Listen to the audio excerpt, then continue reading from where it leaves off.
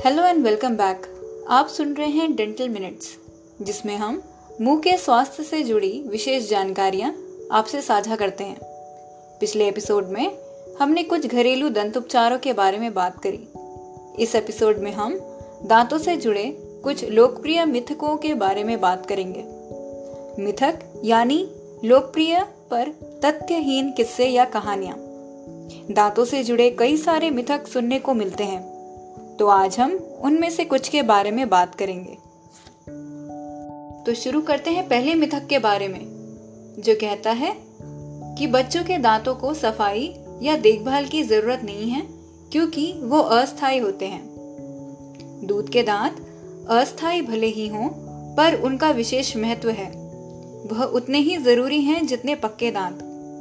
सही देखभाल और सफाई न होने से न केवल दांतों में दर्द, कीड़ा लगने की संभावना रहती है, साथ ही यह पक्के दांतों पर भी बुरा प्रभाव डालते हैं। इसलिए दूध के दांतों की देखभाल उनके निकलने से पहले से ही की जाती है।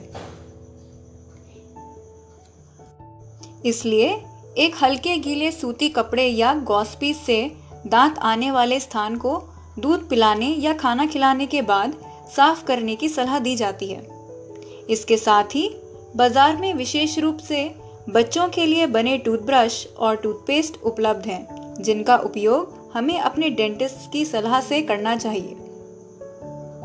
अब बात करते हैं दूसरे लोकप्रिय मिथक के बारे में, जो कहता है कि हमें मसूड़ों से खून आने पर ब्रश करना छोड़ देना चाहिए।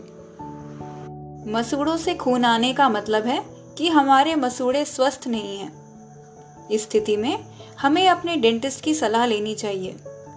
एक प्रोफेशनल डेंटल क्लीनिंग एक सही मूल्यांकन के बाद और उसके बाद हमारे डेंटिस्ट द्वारा बताए गए सही ओरल हाइजीन के तरीकों को अपनाना ही इसकी एकमात्र सलाह है। अगला मिथक अक्ल दाढ़ के बारे में है, जो कहता है कि सभी अक्ल दाढ़ को निकलवा लेना चाहिए। यह एक गलत धारणा है, क्योंकि सिर्फ उन अक्ल दाढ़ों को निकलवाने की सलाह दी जाती है जो पूरी तरह से खराब हो गई हो, जिनका इलाज नहीं हो सकता हो, जिनमें कोई सिस्ट या गांठ या ट्यूमर जुड़ा होने की संभावना हो और वह जबड़े की हड्डी में फंसी हुई हो इत्यादि।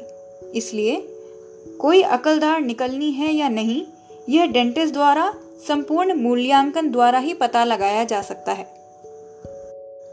इसी के साथ बात करते हैं अगले मिथक के बारे में, जो कहता है कि दांतों को निकलवाने से आंखों की रोशनी कम हो जाती है। यह भी एक बहुत लोकप्रिय पर तथ्यहीन बात है, क्योंकि दांतों की तंत्रिकाएं आंखों की तंत्रिकाओं से अलग हैं, यानी दांत निकलने से आंखों पर इसका कोई प्रभाव नहीं पड़ता है, जबकि खराब दांत का इलाज ना करवाने से दूसरी गंभीर समस्या हो सकती है। इसलिए हमें अपने दांतों के दर्द या सड़न को नजरअंदाज नहीं करना चाहिए और समय रहते डेंटिस्ट द्वारा इलाज करवाना चाहिए। अब हम बात करेंगे अगली गलत धारणा के बारे में, जो कहती है खराब दांत उम्र बढ़ने के कारण है। उम्र बढ़ना एक प्राकृतिक प्रक्रिया है। हमारे शरीर और उसकी संरचना में थोड़े बदलाव आने स्वाभाविक हैं, पर यह भी सच है कि अगर दांतों की देखभाल ठीक से करी जाए तो हमारे दांत ज्यादा उम्र में भी स्वस्थ और मजबूत रहते हैं। हमारी अगली गलत धारणा कोयला युक्त टूथपेस्ट के बारे में है कि यह आमतौर पर मिलने वाले टूथपेस्ट से ज्यादा लाभकारी है, पर ऐसा होने के कोई ठोस तथ्य नहीं है। जबकि कोयला युक्त टूथपेस्ट दांतों की ऊपरी सतह को घिस देता है और सेंसिटिविटी एवं अन्य दूसरी परेशानियां होने की संभावना बनी रहती है। इसलिए डेंटिस्ट द्वारा बताए गए टूथपेस्ट का इस्तेमाल करना ही उचित है।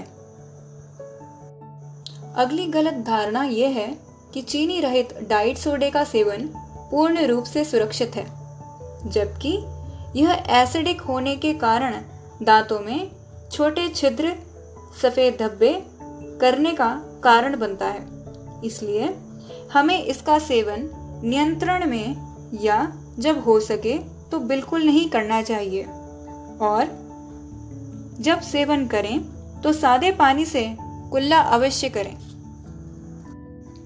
तो आज हमने 7 मिथकों के बारे में बात करी और यह जाना कि तथ्यहीन होने के कारण इनका वास्तविकता से कोई संबंध नहीं है।